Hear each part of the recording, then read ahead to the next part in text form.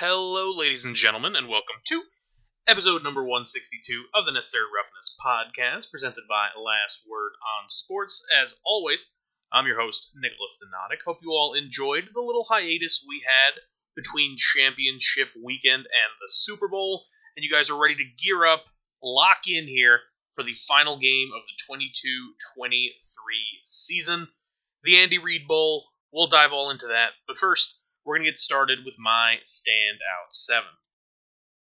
Number 1 in my Standout 7 this week, we've got a lot of room for the offseason. We're going to jump into a news headline I saw, I believe it was prior to the Pro Bowl even.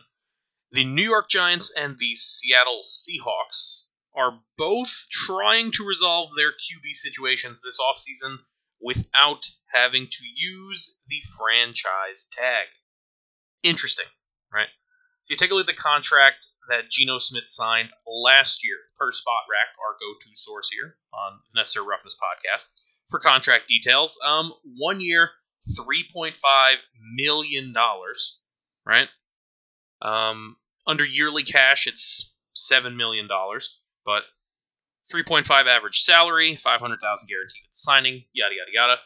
The big thing is, coming into his age 33 season, Geno Smith is going to be an unrestricted free agent. Now we take a look at Daniel Jones, who quite notably had a big improvement this season, but also had his fifth-year option declined by the new regime upon coming in, right? Which made sense. It made a lot of sense. You take a look, he would have been yearly cash $22 million, right? The rookie deal, 4 years, $25 million. Obviously, that was the fifth-year option. That money's gone. He's going to be a free agent this offseason right now. So I can understand why both teams would be interested in trying to shy away from the franchise tag in terms of saving cap space and also just trying to get a longer-term deal, or in the case of Geno Smith, maybe a mid-range deal done rather than going with a 1 year. When I say mid-range, I mean Geno's entering age 33. Do you want a 5-year deal? QBs can play till 40 nowadays, it seems, but considering what we've seen out of Geno Smith in the past, you really want to take that chance after one good season. Although, obviously, the age discrepancy, you can make the same argument about Daniel Jones. Jones has more mobility than Smith, and you can certainly argue in terms of the receiving core, Smith had more in Seattle, which would therefore make it a more attractive destination for a free agent or a trade target if you're going Aaron Rodgers, if you're talking Derek Carr, or if you're going pie in the sky and thinking you could lure Tom Brady out of retirement, though he seems pretty adamant that that's not going to be a possibility again. As odd as it sounds, I'm kind of thinking a short-term deal may benefit these organizations. I mean, they're going to be paying through the nose if they do it, and by do it, I mean go lean towards or be forced into, because they don't want to do it, taking a franchise tag out on their quarterback. The fact of the matter is, there's some volatility there. We don't know if Daniel Jones has crossed that bridge into, I am at least a middle-of-the-pack QB, I am competent enough to lead a team to the postseason, or if this was one good year. Do I think he's taken that leap? Yeah, I kind of do, actually. But we'll see how it plays out, especially considering Mike Kafka, the Giants' offensive coordinator, is, I believe, still in the running for a couple positions. So who knows if he'll still be there to work with Daboll, the reigning now Coach of the Year, and Jones this upcoming season. Not to mention, what are they going to do at wide receiver? What are they going to do at running back? Are they going to be tagging Saquon Barkley? I highly doubt that. There are some things that the Giants front office needs to iron out, on top of seeing if they can have a good draft, obviously, and that's the cheapest way to improve your team, right? Drafting well. On the Seattle side of it, I would kind of argue against it. Look, this may be me being a hater if you're a big Geno fan. Comment section, as usual, social media, at Nick Donatic, NIKDONADIC. Let me know if I'm jumping the gun here, but if you plug in somebody like a Derek Carr to the Seattle Seahawks today, are they not a better team? And I recognize I'm suggesting to you, going after a quarterback who was leading the league in interceptions at the time of his benching. But Geno in 17 games, right, had a good year. 69.8% completion percentage, which is pretty darn good. Passer rating, if you're into that, was up over 100, 30 touchdowns to 11 picks, 4,200 yards. Carr, 15 games, 3,500 yards, so it would have been close, but unlikely he catches Geno there. 24 touchdowns, 14 picks on a tremendously underwhelming Raiders team. Not to mention, obviously, Carr also coming into his age 32 season, right? So he's a year younger, but a year isn't really much. Not to mention you're going to have to trade for him or hope that the Raiders just outright release him, and then you can make a move via free agency. I think the most likely thing, obviously, with Geno having won Comeback Player of the Year, and we'll go through all the awards as we hit later in the show, but just throwing that in there, he's an award winner. The fans really seem to like him. The team seem to support him. Pete Carroll, obviously, jumping from Russell Wilson to him, really seemed to like the direction the team was going. If everybody's on board, then make sure it gets done.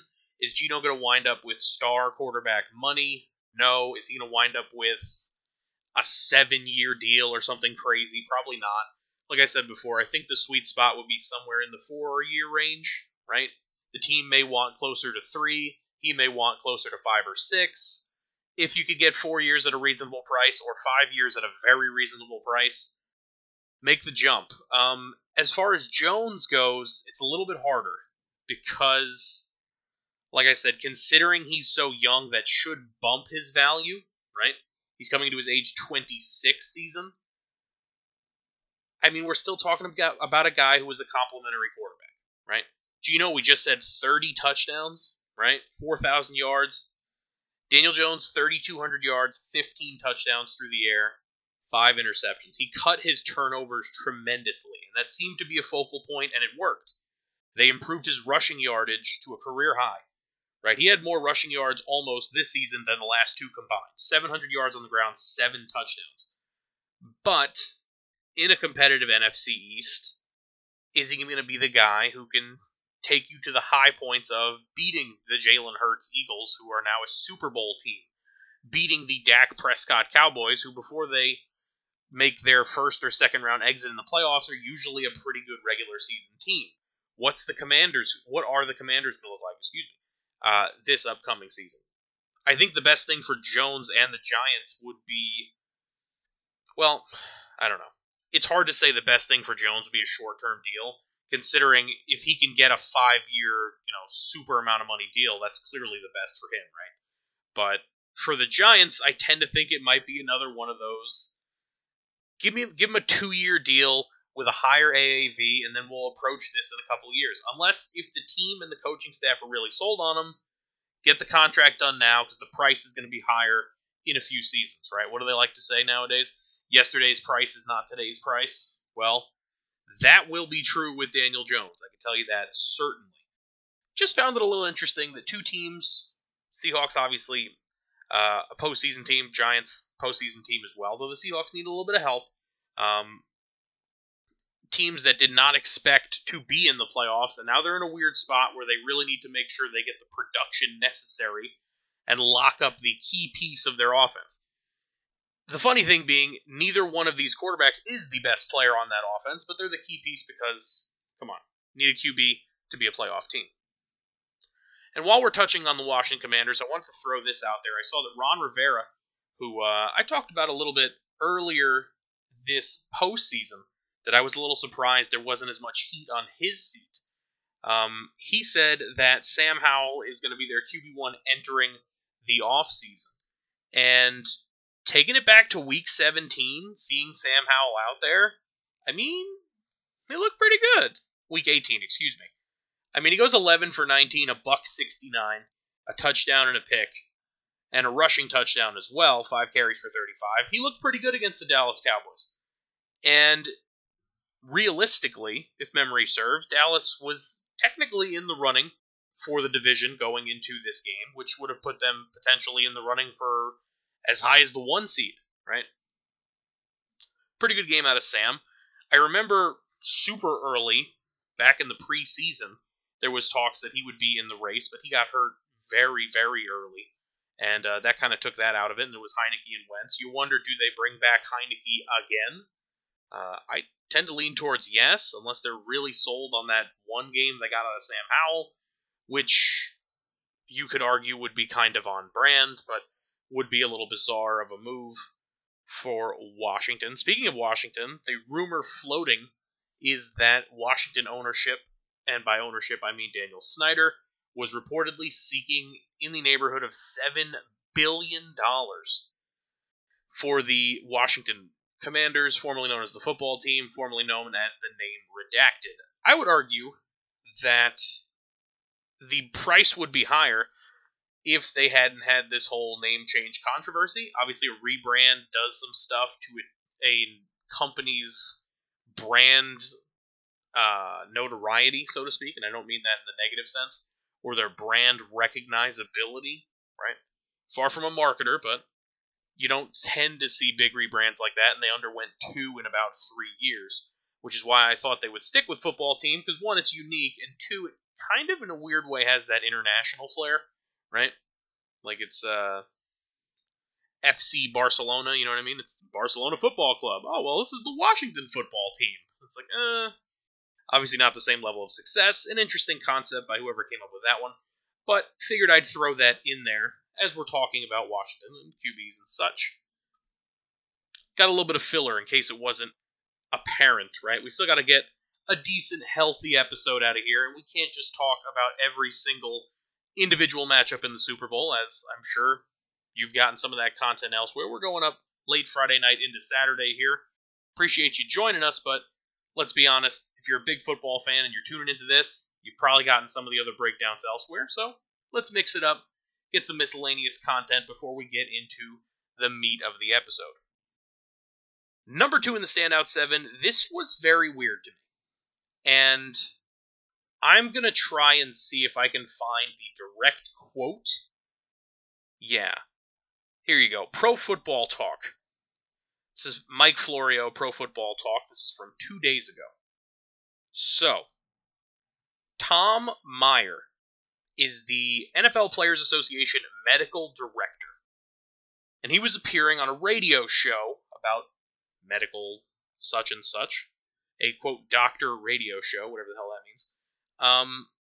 In response to a caller who asked if Damar Hamlin will ever play football again, Meyer said this: "I don't want to get into HIPAA issues, but I guarantee you Damar Hamlin will play football again." Florio continued here. "It's the first time anyone has suggested that Hamlin's recovery from a January 2nd cardiac arrest would eventually allow him to play football again. There was no equivocation in Meyer's response. With the if apparently settled, the real question is the when. Could it be as soon as 2023? The fact that Meyer already knows Hamlin definitely will play again would make that timeline not a major surprise." Here's the reason I'm bringing this up. If I am, and we'll go through every perspective I can think of here, right? Not a genius, but I'll try. The first perspective would be Damar Hamlin. If I'm Damar Hamlin, obviously, you made it to the NFL, you dedicated your life to trying to become an NFL athlete, right? To play football professionally, you're on a good team and things like that, I get it. However, the most important part of your life is staying alive, to be with your family, and, if you want to raise a family one day, if you want to just be and support your siblings and cousins and parents and yada, yada, yada, and we see he's done some charitable work. Obviously, we had the big news of the millions of dollars going to his charity while he was recovering in that Cincinnati hospital. It'd be a hard thing to grapple with, knowing that the thing that presumably he loved so much, that he dedicated his life to, was almost the thing that robbed him of that life, right? And it would be, I imagine, quite challenging to make a decision that either you're going to end your lifelong goal, which you've accomplished. He's an NFL player.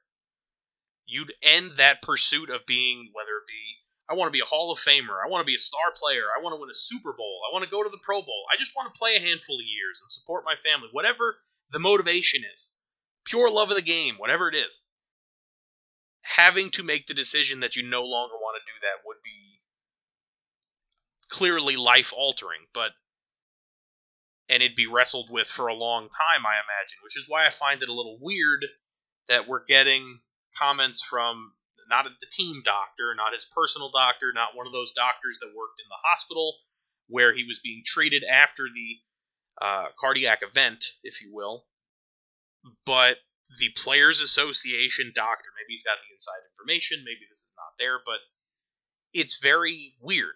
Moreover, let's take another perspective, as I suggested before. Let's say you are the Buffalo Bills. This was the literal worst case scenario in terms of when you send as ownership, general manager, coach, whatever. You send the boys out there to play, right? Wearing the Buffalo blue on the road, big game, and one of them suffers an accident which almost costs them their life. If I was affiliated with the organization, I would try to do everything possible to give Damar Hamlin a cushy landing spot that did not put him back out on the football field again with shoulder pads on. If that meant something involving a role as in other sports they have these roles like in baseball, special advisor to so-and-so in the front office, right? Or give him a position coach job or something like that. Give him a lump sum of money here, the wealthiest DB coach you've ever seen in your life, and let him stay around the team and be a part of the team and the community and things like that and the brotherhood, so to speak, of the locker room. But how would you feel comfortable knowing that, obviously it's a lightning strike, 1 in a million what happened. But if the 1 in a million happened, is that not going to be in the back of your head the next time you see him go over the middle and crunch a wide receiver and there happens to be some helmet-to-helmet contact? Or he tries to go and make a tackle on a guy like a Mike Gesicki, a bigger player who bowls him over, right? Helmet to the chest again. Not saying T. Higgins was at fault, but you understand what I'm saying, the parallel of the situation you'd encounter in a very normal circumstance in the NFL. It's a little bizarre to me. And I tend to think this is not a final decision, and I tend to think that this doctor kind of spoke out of turn. Now, look, perhaps you could say the same about me. But the fact of the matter is, I haven't heard it out of Hamlin's mouth, and I don't think this guy is anyone to say that Hamlin has made a decision. He's going to do this, he's going to do that. I don't believe the Bills have said anything similar. I don't know. I don't know if this is something that should be done. Now let me take it a step back further. Let's talk Roger Goodell. Now, this was an event unlike many others in the history of the NFL, right? This, I'll give you one bare similarity I could think of, and it's not close. Isaiah Austin was a player pushing towards the NBA draft, right? I believe he was at Baylor, and he was a big man. He had issues with one of his eyes, but he was still playing. He was still okay to play, and then it came out that he had a heart issue. NBA doctors would not clear him to play. Just wouldn't clear him at all. So, the NBA tried to make right. They brought him out there on draft night. I believe they gave him some kind of a position, right, affiliated with basketball.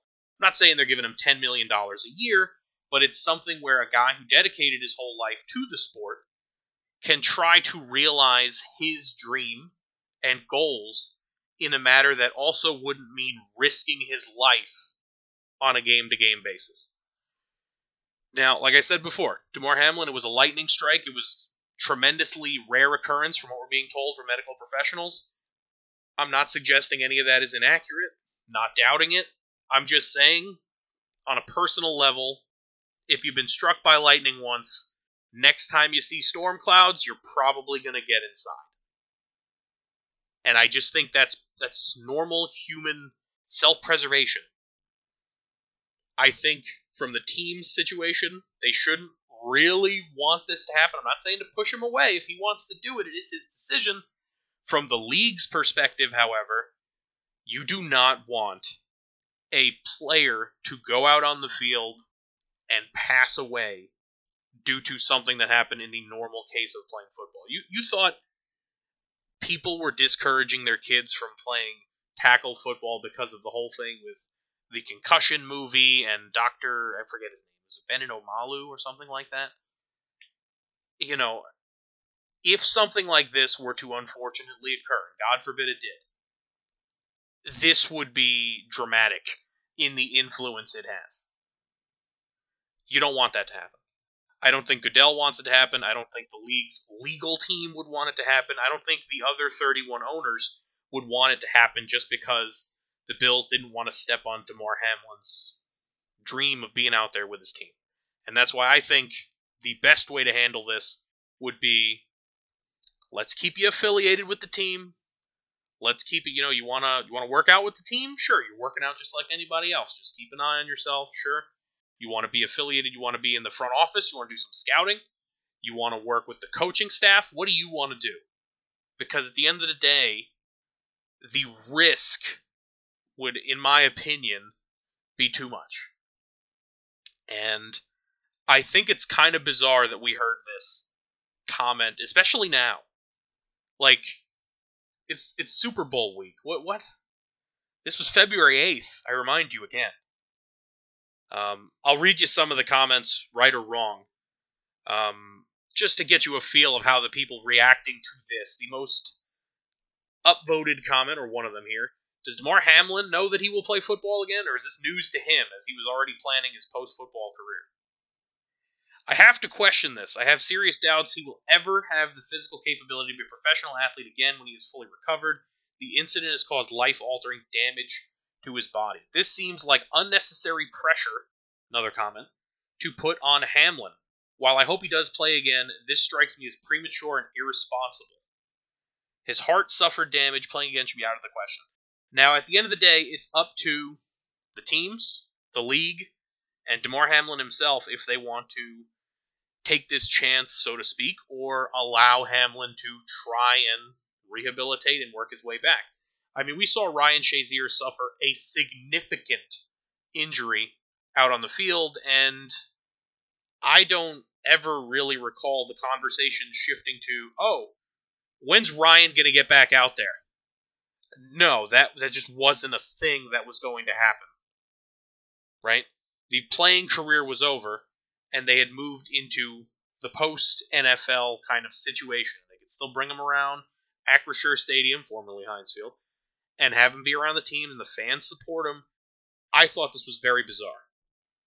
Let me know what you guys think if you'd read this article. If you hadn't, let me know what you think now. Look it up. Pro Football Talk, like I said. Comment section, social media, you know the deal. Let me know what you guys think. But, man, this one caught me off guard. So much to the point that I almost wanted to lead with it. But we'll keep it on the field with the opening, and then we'll work our way through it. Number 3 in the Standout 7 here. Let's get on a lighter note. Let's go awards and Hall of Fame recap. Our MVP was Patrick Mahomes. I had it going to Jalen Hurts. I think he kind of got robbed by way of him missing some games. And I don't necessarily think that's right. You know what I mean? But here we are. It goes to Patrick Mahomes. I had Mahomes second. It's not the end of the world. Offensive Player of the Year, Justin Jefferson. I think everybody had that one down. Defensive Player of the Year goes to Nick Bosa. Similar. I think everyone had that one down. Offensive Rookie of the Year, Garrett Wilson. Ditto. Defensive Rookie of the Year went to Sauce Gardner. I said that I probably thought it would, but for me, I liked Aiden Hutchinson's year. I thought he didn't get the love. Comeback Player of the Year, I had Goff, then Saquon, then Geno ? It went to Geno Smith. We discussed before. Coach of the Year went to Brian Daboll. I thought it would go to Peterson. I really did. I don't know. I know the Giants have been bad, but Jacksonville last year was like atrocious. They were getting mocked up, down, left, right, sideways. All the coaches that were nominated were deserving, in my opinion. But here we are. So that is our NFL honors. We also have, before I move on here, actually, Walter Payton Man of the Year award goes to Dak Prescott. Good for Dak. Pro Football Hall of Fame class 2023. Rondé Barber. Congratulations. Darrelle Revis, one of the best lockdown corners of this past generation. Joe Thomas, one of the better offensive linemen who was unfortunately stuck on a losing team his whole career. Zach Thomas, formerly of Miami. DeMarcus Ware, one of the better pass rushers of this past 10, 15 years, right? Don Coryell as a coach and contributor. Chuck Howley, Joe Klecko, and Ken Riley as well. Congratulations to them. There's a couple of other awards mixed in here. The Angry Run of the Year and Assistant Coach of the Year. That went to D'Amico Ryans, who obviously moved on. Angry Run of the Year went to Damian Pierce. We got the Jim Brown Award, Head and Shoulders Award. If you're interested in all of these, hit up NFL.com. They've got a summary of all of them. I'm sure you guys have gotten through some of them, obviously. This was a couple of days ago at this point, but we were right on with some of our picks mid-season, and certainly more of our picks come end of the year, but neither here nor there. Number 4 in the Standout 7, I wanted to talk about Christian McCaffrey a little bit. Because Christian McCaffrey had a little bit of sour grapes, maybe, at Media Week, and I don't understand why there are so many interviews for these. Was this during the Pro Bowl? I don't believe it was. Yeah, this article's from literally today. Members of the 49ers paraded through Radio Row at the Super Bowl this week. The players' saltiness about the NFC Championship game appears to grow. This is per Chris Bombaka, heck of a name, USA Today. Christian McCaffrey told Kay Adams, who is notorious for her love of Shams from ESPN, NBA reporter, it's really tough. You don't want to make excuses. It just sucks because we wish we had a healthy quarterback for a full game. Fair point. It's a really good team that we played, but it feels like something got stolen from you. Fair point. McCaffrey mentioned a rule allowing teams to carry a third quarterback. While all teams can dress only 48 of 53, there is no rule prohibiting them from doing so. Niners did not have another quarterback, though. Adams asked whether Jimmy Garoppolo wouldn't have been healthy. I don't believe that he would have been, obviously. As the emergency quarterback, McCaffrey said he was ready to assume the position, but ultimately did not have to. I don't 100% know the rule, I'm not going to lie to you. Whether you're not allowed to dress 3 QBs, I don't think so. I'm not sure. Because teams don't dress 3 QBs. It would make sense, I guess, if that was because of a rule, especially if you have a situation like the New York Jets, where they'd leave Zach Wilson undressed for a game, and they'd go Joe Flacco and Mike White, and you're like, well, why not even dress him? Well, he's not going to play, yada, yada, yada. So the main thing here, and I led with it, is it sour grapes? 100%. 110% it's sour grapes. The other question, the more important question would be, is it unjustified? And like I said, I'm not 100% on that rule. Let me know if you guys are. If there is a rule about it, it is what it is. And I do think, even if there isn't a rule, it's justified that he feels salty about it because the San Francisco 49ers had a tremendous season. And that's a year that was bolstered by bringing him in mid-year, right? And he recognizes that he helped that team excel to where they were. He recognizes that this was his chance to try and win a Super Bowl, right? So the fact that it was taken away because his QB got hit on the arm early on, and then the backup QB hits his head and winds up with a concussion, I get it. I truly do. Is it the time to be salty? Probably not. Probably not. But if you're going to interview the man, you got to know there's a high chance that at least one of the members of the team is going to be pretty frustrated about the way their season ended, and rightfully so. They should be frustrated. Number 5 in the Standout 7. I want to talk a little about Russell Wilson here. It's been a weird few weeks for Russell Wilson. There was a quote out of Sean Payton that there will be no personal coach for Russell Wilson. I don't know what the suggestion was, that Russell Wilson needs a personal coach. All teams have quarterback coaches. Do you need a specific starting quarterback coach? That was a little odd. I tend to think Sean knows what he's doing in terms of working with QBs and the offensive side of the ball. Super Bowl champion. They'd never take that away from him. Then there was the report that there was either an audit or something relating to Russell Wilson's charity that said that his charity had only donated, let me get the number here for you explicitly, the article I'm looking for right now, or looking at I should say, Tyler Greenawalt published this one. Yeah, so from 2020 to 2021, according to tax records obtained by USA Today, the Why Not You Foundation spent 21 cents of every dollar on charitable activities and 27 cents of every dollar on charitable activities in 2021, 20, and then 21. Over the past 8 years, only 39.6 cents of every dollar was spent on charities. That's 60% of the money not going to the charity. Yeah. Additionally, there was reports that some of the higher paid positions were not being filled by normal, people that had done experience with nonprofits and things like that, but rather people who were affiliated with Wilson and his wife. And, I guess you trust the people you know, but this is kind of a hit on a guy that's had the public persona or public perception. I mean, Walter Payton Man of the Year nominee and I believe winner, of being a generally good guy. And I'm not trying to put a hit piece out here on Russell Wilson. I like Russell Wilson. I was rooting for him this year. It just didn't pan out. It's a hard division. Team wasn't that good. But you have something like this flare up, right? Completely off the field. Then, at the same time, during the season, you had some shots thrown by Pete Carroll about Russell's unwillingness to do certain things that they wanted to do or he wanted to do, he being the head coach.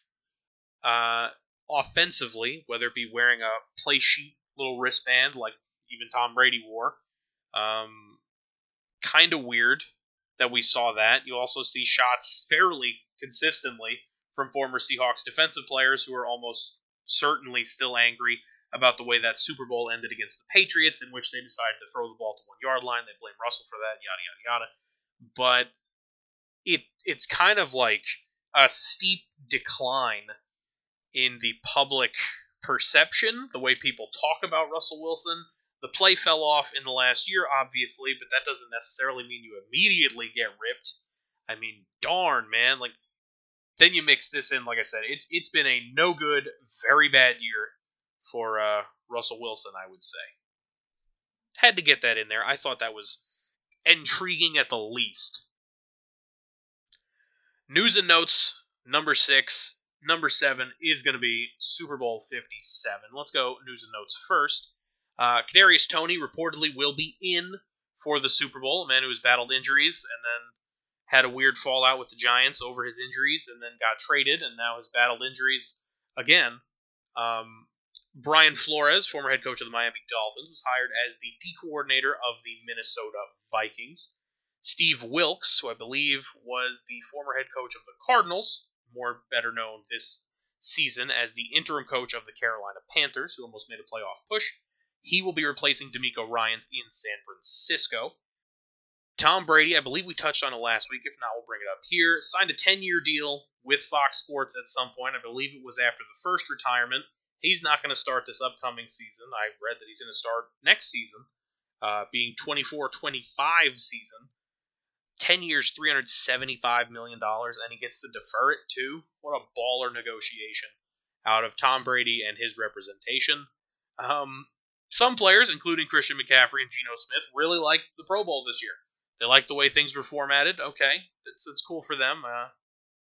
I didn't watch it. I'm not going to pretend that I watched it, so it is what it is. Good for them. I hope the players enjoyed it. And that's pretty much the end of the news and notes. Oh, one more. AJ Green retired this week. AJ Green, pretty darn good career. Pretty darn good. Is AJ Green a Hall of Famer? I don't know if we're going to have that conversation right now. I think we'll give him his flowers a little bit, right? Only 24 catches on the year. Obviously, the team wasn't very good last year. 54 catches, 848. There's been a little bit of a decline as he's moved on from Cincinnati. Obviously, in 19, he missed a whole season with an ankle injury. Here we are. He ends the career 727 catches, 10,514 yards, 70 touchdowns. So if we take a look at the all-time receiving yards list here, see if I can find A.J. Green real quick. Coming in at number 44. I mean, he will be passed by a handful of these guys next year. I mean, Mike Evans is right behind him. Travis Kelce's a few behind him. But to end your career top 50 in receiving yards is pretty darn impressive. I mean, you take a look at this list, a lot of guys are already in the Hall of Fame. I mean, in the top 25 here, let's see, Larry wound up at number 2. He's going to be in. Steve Smith will be in. That's the top 9 right there. Reggie Wayne will eventually get in, I believe. Andre Johnson, strong argument, was just stuck on a bad team. Then you get guys like Anquan Boldin. Julio Jones is still going. He will be in eventually. Jason Witten probably will be in eventually, I would argue. I don't know if A.J. Green has a tremendous case for the Hall of Fame, but I tell you this much. He was a consistent receiver. He had great hands, and it wasn't his fault. He was a Cincinnati Bengal. That's just the way it is, right? Anyway, that'll bring us to the end of, well, kind of the Standout 7. That'll push us to number 7 of the Standout 7, which is going to be Super Bowl 57. We're going to go through all the angles. Super Bowl 57 coming up this Sunday, 6:30 p.m. on Fox. Kevin Burkhardt, Greg Olsen on the call. Kansas City Chiefs, 16-3. Philadelphia Eagles, 16-3. The Andy Reid Bowl. I think last week I called it 56. When I was setting up this episode, last week's episode that is, I simply typed in, what Super Bowl number are we on? And it said 56. And then I went back after the episode and I realized that it said February 22. So I'm not going to take 100% of the blame for that one, but I will take at least 95%. That was a botch on my part. But here we are. Got it right. State Farm Stadium, Glendale, Arizona. Chiefs, Eagles. Chiefs listing Casper. Nobody on the injury report. Non-applicable per NFL.com. The Eagles listing just one. Questionable wide receiver Britton Covey with a hamstring injury. So, a lot of people have done this. They love to do this. We'll go through, who's the better quarterback, the better groups here and there. I think the better QB when they're both fully healthy would have to be Patrick Mahomes, right?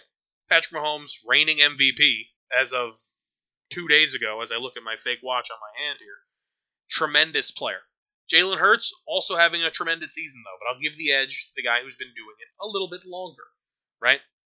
Running back is an interesting one. I like Pacheco for the Chiefs. I like a lot of the players the Chiefs have, like Jerick McKinnon. It's a matter of how much will they feature in the offense.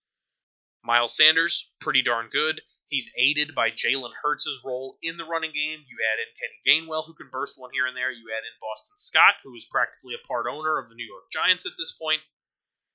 It's an interesting one at running back. I would say it might be a toss-up, but I'll lean Philly.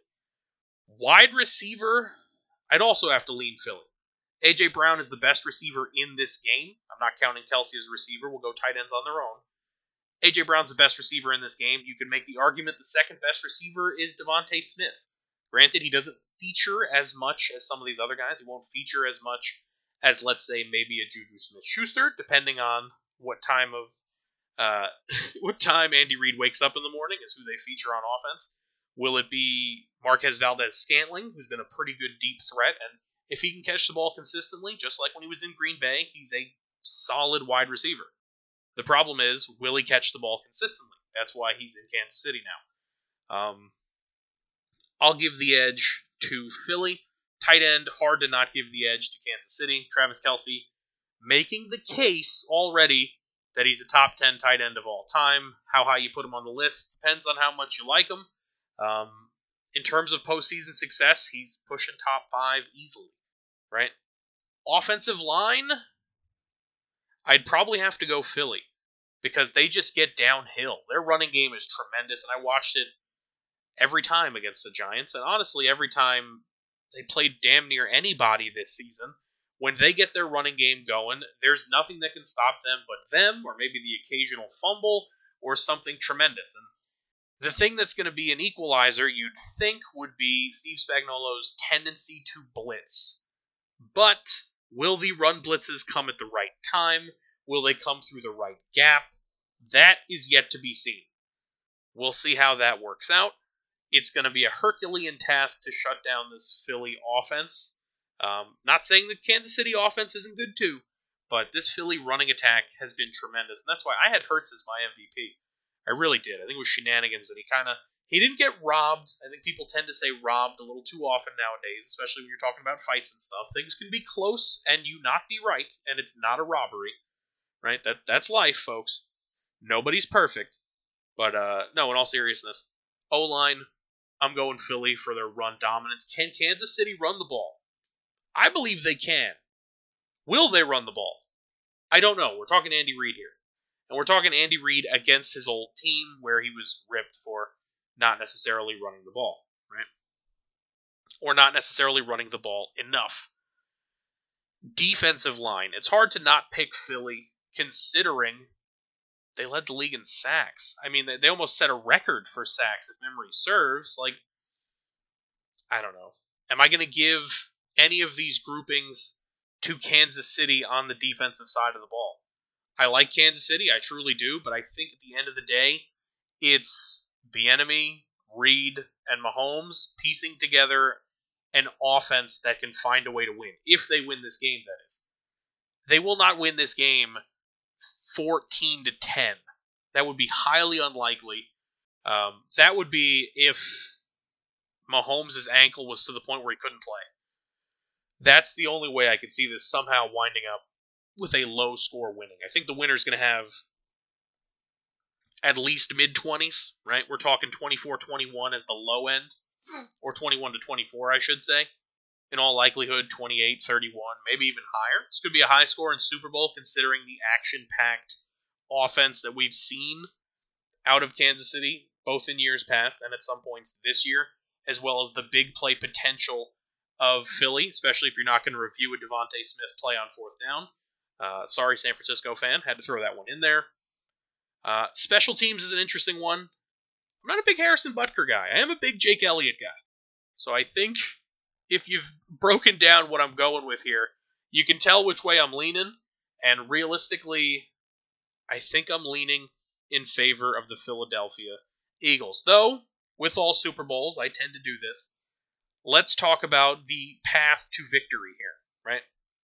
And let's start with the team that I would presume, I haven't checked the odds, but I would presume is the dog here in Kansas City. Now, it's interesting to me that Mahomes is not listed on the injury report. Is that a little bit of four-dimensional chess saying, oh, of course he's fine. Of course he's fine. Just like Jalen Hurts' shoulder was, oh, we got to protect him against the Giants in Week 18. And then, oh, of course he's fine. He's tremendous. He's never been better. Right? Okay, cool. They can't both be true, folks. They really can't. But here we are. Kansas City, I think it's going to be what I talked about before. It's going to be stopping the run with run blitzes. It's going to be big plays out of their linebackers and their safeties coming down to support. And perhaps at least 1 to 2 plays where either somebody gets their hands up at the line and they get a tipped, fluky interception, or Miles Sanders running through the hole and he just gets big old Chris Jones to rip the ball out of there, right? Jones had 15 sacks this season as well. I believe it was 15 and a half. He's a great player, but he's good against everything. Great D lineman. He's going to have to come up big, and I think the defense is going to be the big X factor, and that's going to fall on Spagnuolo, which is unfortunate because if they wind up losing the Super Bowl, I'm a big Steve Spagnuolo guy. I wonder if he'll be with the team next year. I'm not saying they're going to lay him off. I'm not saying this should be a cakewalk for him to find a way, but I could see this game devolving into Philly rushing for like $150. $175, 200 yards if they're just putting it on the ground and they have a lead, and it's going to be hard to stop, maybe an end around here and there for Quez Watkins, a play putting the ball in the hands of Devontae Smith, he's good running with the football. It's going to be rough, I think, rough sledding for Kansas City. So let's say, hypothetically, devil's advocate, they can stop the run. Let's say they hold Philly to what? I don't think it'll be under 100 yards on the ground. Let's say they can. Right? Then it would have to be a situation where they're throwing the ball, they can try and get in the passing lanes and make a play. Offensively, I think Travis Kelce, obviously, he's that dude. He's going to have a big game if they're going to win, or you're going to need to see some stepping up out of a guy like Pacheco that they've talked ad nauseum about how much they like, but in terms of production, have we seen more than some flashes, right? Will it be Jerick McKinnon, who features now and again and then fades away in this offense? Will it be a deep ball to Valdez-Scantling that he comes down with? Will it be Juju Smith-Schuster reminding everyone why he got to be the guy who was doing all the viral TikTok dances, right? You don't get to do the TikTok dances if you're a no-name player. He's a pretty darn good wide receiver. I don't know. Will we see Mecole Hardman in this one? He's not listed on the injury report. I believe we might. Will Mecole Hardman make a play? Will we see something out of... I'm forgetting his name. Let's see. There's special teamer, Sky Moore. Will we see Sky Moore? Will we see Kadarius Toney break some Giants fans' hearts and go out there and catch a deep bomb or make somebody miss on the biggest stage? Though, granted, Giants fans probably wouldn't mind if the Eagles lost the Super Bowl. They would have some egg on their face if the guy that they traded to Kansas City is the reason it happened. Food for thought. That's the road to victory for Kansas City, in my opinion. It's going to take some impressive strategy, and it's going to take some effort from some guys that probably aren't necessarily considered star players on their team to take it to happen. Could it happen? 100%. 110% it could happen. Steve Spagnuolo is that guy. He is a Super Bowl winning D coordinator for a reason, right? It wouldn't be impossible for him to find some ways to cook this up. It wouldn't be impossible also, by the way, for Patrick Mahomes, Andy Reid, and Eric Bieniemy to cook up a way to drop 35 on the Philadelphia Eagles. Would it be hard? Considering their pass rush and considering the limited mobility we're assuming of Patrick Mahomes, it certainly wouldn't be easy, right? It's doable.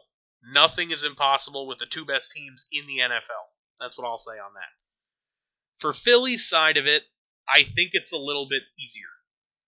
I think it comes down to just keeping it simple and not letting the moment be too big for them. And this is me being that guy, right? But I need to find a way for Kansas City to make the argument if, for some reason, Jalen Hurts has a game similar to when he was put on the bench back at Alabama, where the moment looked a little too big for him, that could be real bad. Right? And I'm not saying it could be something as simple as making a bad read on a read option and a play that should have been a first down, they wind up punting on that drive. And instead of getting that first down and kicking a field goal and it being 10-3, it winds up being 13-0 at halftime or something of the sort. I don't think they're ever going to bench him. I'm not making that suggestion. I'm just saying that's what it would take, in my opinion, something like that for Kansas City to pull out a win. Philly, just do what you do. Rush the quarterback. He doesn't have that same mobility. Get to him, bring him down. We saw the Chiefs already lose a Super Bowl to Tampa Bay with a similar formula of just rushing the quarterback. It was enough in that game to rattle their offense, and honestly, that pretty much won the game. Tampa Bay's defense, in my opinion, was bigger in that game than their offense was. Moreover, I mean, I don't know. I think with the way Philly runs the ball, if they get a lead early in this game, it's really going to benefit them. I know everyone loves the strategy of, just kick and get it at halftime and you can double down. It's the Super Bowl. It wouldn't shock me if one of the teams said, no, we want the ball. We actually want the ball, and we're going to go out there and we're going to score, and we're going to force you into having a little bit of pressure on this big stage, and then we'll try to win it. Now, do I believe that's going to happen? Probably not. But when I say it wouldn't shock me, I mean, if somebody's betting on first team, what's going to happen first, a punt or a score, yeah, there's your odds. I think Philadelphia is going to win this game. I think it really is going to be the pass rush and then Jalen Hurts running the ball. Against, I believe it was either New York or San Francisco, obviously. It's one of them. Jalen Hurts wasn't running the ball a lot. Let's take a look here through those box scores real quick as we get towards the end, obviously. Let's see. Championship game, Hurts wound up with 11 carries for 39, kind of inconsequential, but 11 carries for 39. Against the Giants, he wound up with 9 carries for 34. Nothing crazy. You take a look at the games Jalen Hurts has had on the ground this season, right? I mean, the guy ran for, what? He ran for 760 yards in 15 games. I mean, you do the math on that one. He's averaging 50 a game. He was under that average in both of those games, right? You look back, let's see, 150 on the ground against Green Bay. It blew up. 80 on the ground in a close one against Indy. 60 on the ground. Those games kind of carried the average, so maybe it was closer to the average on the ground. The point I was going to make here, if I didn't torpedo myself on the way, which I still do believe, is Jalen Hurts is very adept at knowing when to hold them and knowing when to fold them. He is tremendous at the ball fake. He's knowing when to throw the RPO, throw on the RPO, I should say, and knowing when to just give it off to the dive inside or give it off to the sweep. He's very good at reading that option. And realistically, who is Kansas City going to point out that's going to be their guy to try and lock down Jalen Hurts in that situation where you're going to be able to either attack the running back and then also explode back out and get Jalen, or go on Jalen and also have the pressure on the other side to either get the running back running to the outside, running inside either way, or trying to cover long enough where it's not just a quick slant up the middle for 8 yards and then they hand it off and it's a first down. I think Philly is in the catbird seat in this game, and I think for me, the Philadelphia Eagles are going to be my Super Bowl champion. Now, if you remember, when we picked at the top of the postseason, I had the 49ers playing the Chiefs, and I had the Chiefs losing the Super Bowl then. Well, the Eagles are better than the 49ers, especially considering the 49ers didn't have a quarterback to play. Therefore, I got to go with Philly. Now, if we look back, trying to remember here, back to the beginning of the season, what was my Super Bowl pick? I think it was atrocious. Let's see if I can pull it back up here at the tail end, just so we can make it kind of spicy, you know. Yeah, here we go. This was completely horrible. So I had the Bills against the Rams. Impressively bad picks out of me. Obviously, Buffalo kind of let me down, but part of me was kind of, building the hype of that Week 1 matchup. And I go, oh, well, we'll see it here, and then we'll see it at the end. No, we did not, in fact. I also had Bills-Bengals in the championship game, Bucs-Rams in the championship game. Not even close on Bucs-Rams, though we did get a Bills-Bengals game. We were just a little early. Mind you, I also had, back in the preseason, I was one of those that bought into, well, without Tyreek Hill, what is Kansas City going to look like? Are we going to see Kansas City out there? At first I had them missing the postseason, and then I really thought about it, and I was like, there's no way. With Patrick Mahomes and Andy Reid, they'd find a way, and here they are. So you know what? Maybe I'm just overlooking them again. Maybe Chiefs fan, you can delete that angry tweet you're sending me. Social media, at Nick Donatic, you know the deal. You can delete it because maybe I've been underselling them all year, and here I am underselling them again. And if Tony Romo's going to compare Patrick Mahomes to Michael Jordan, well, it'd be pretty damn Michael Jordan to find a way to go out there and win another Super Bowl for the second time in the first handful of years of your career. I guess. Let's go with that. Either way, that'll bring us to the end of episode number 162, our Super Bowl prediction special. Before we go, thoughts on the 37-34 prediction. That's supposedly a leaked script. I don't think it's going to happen.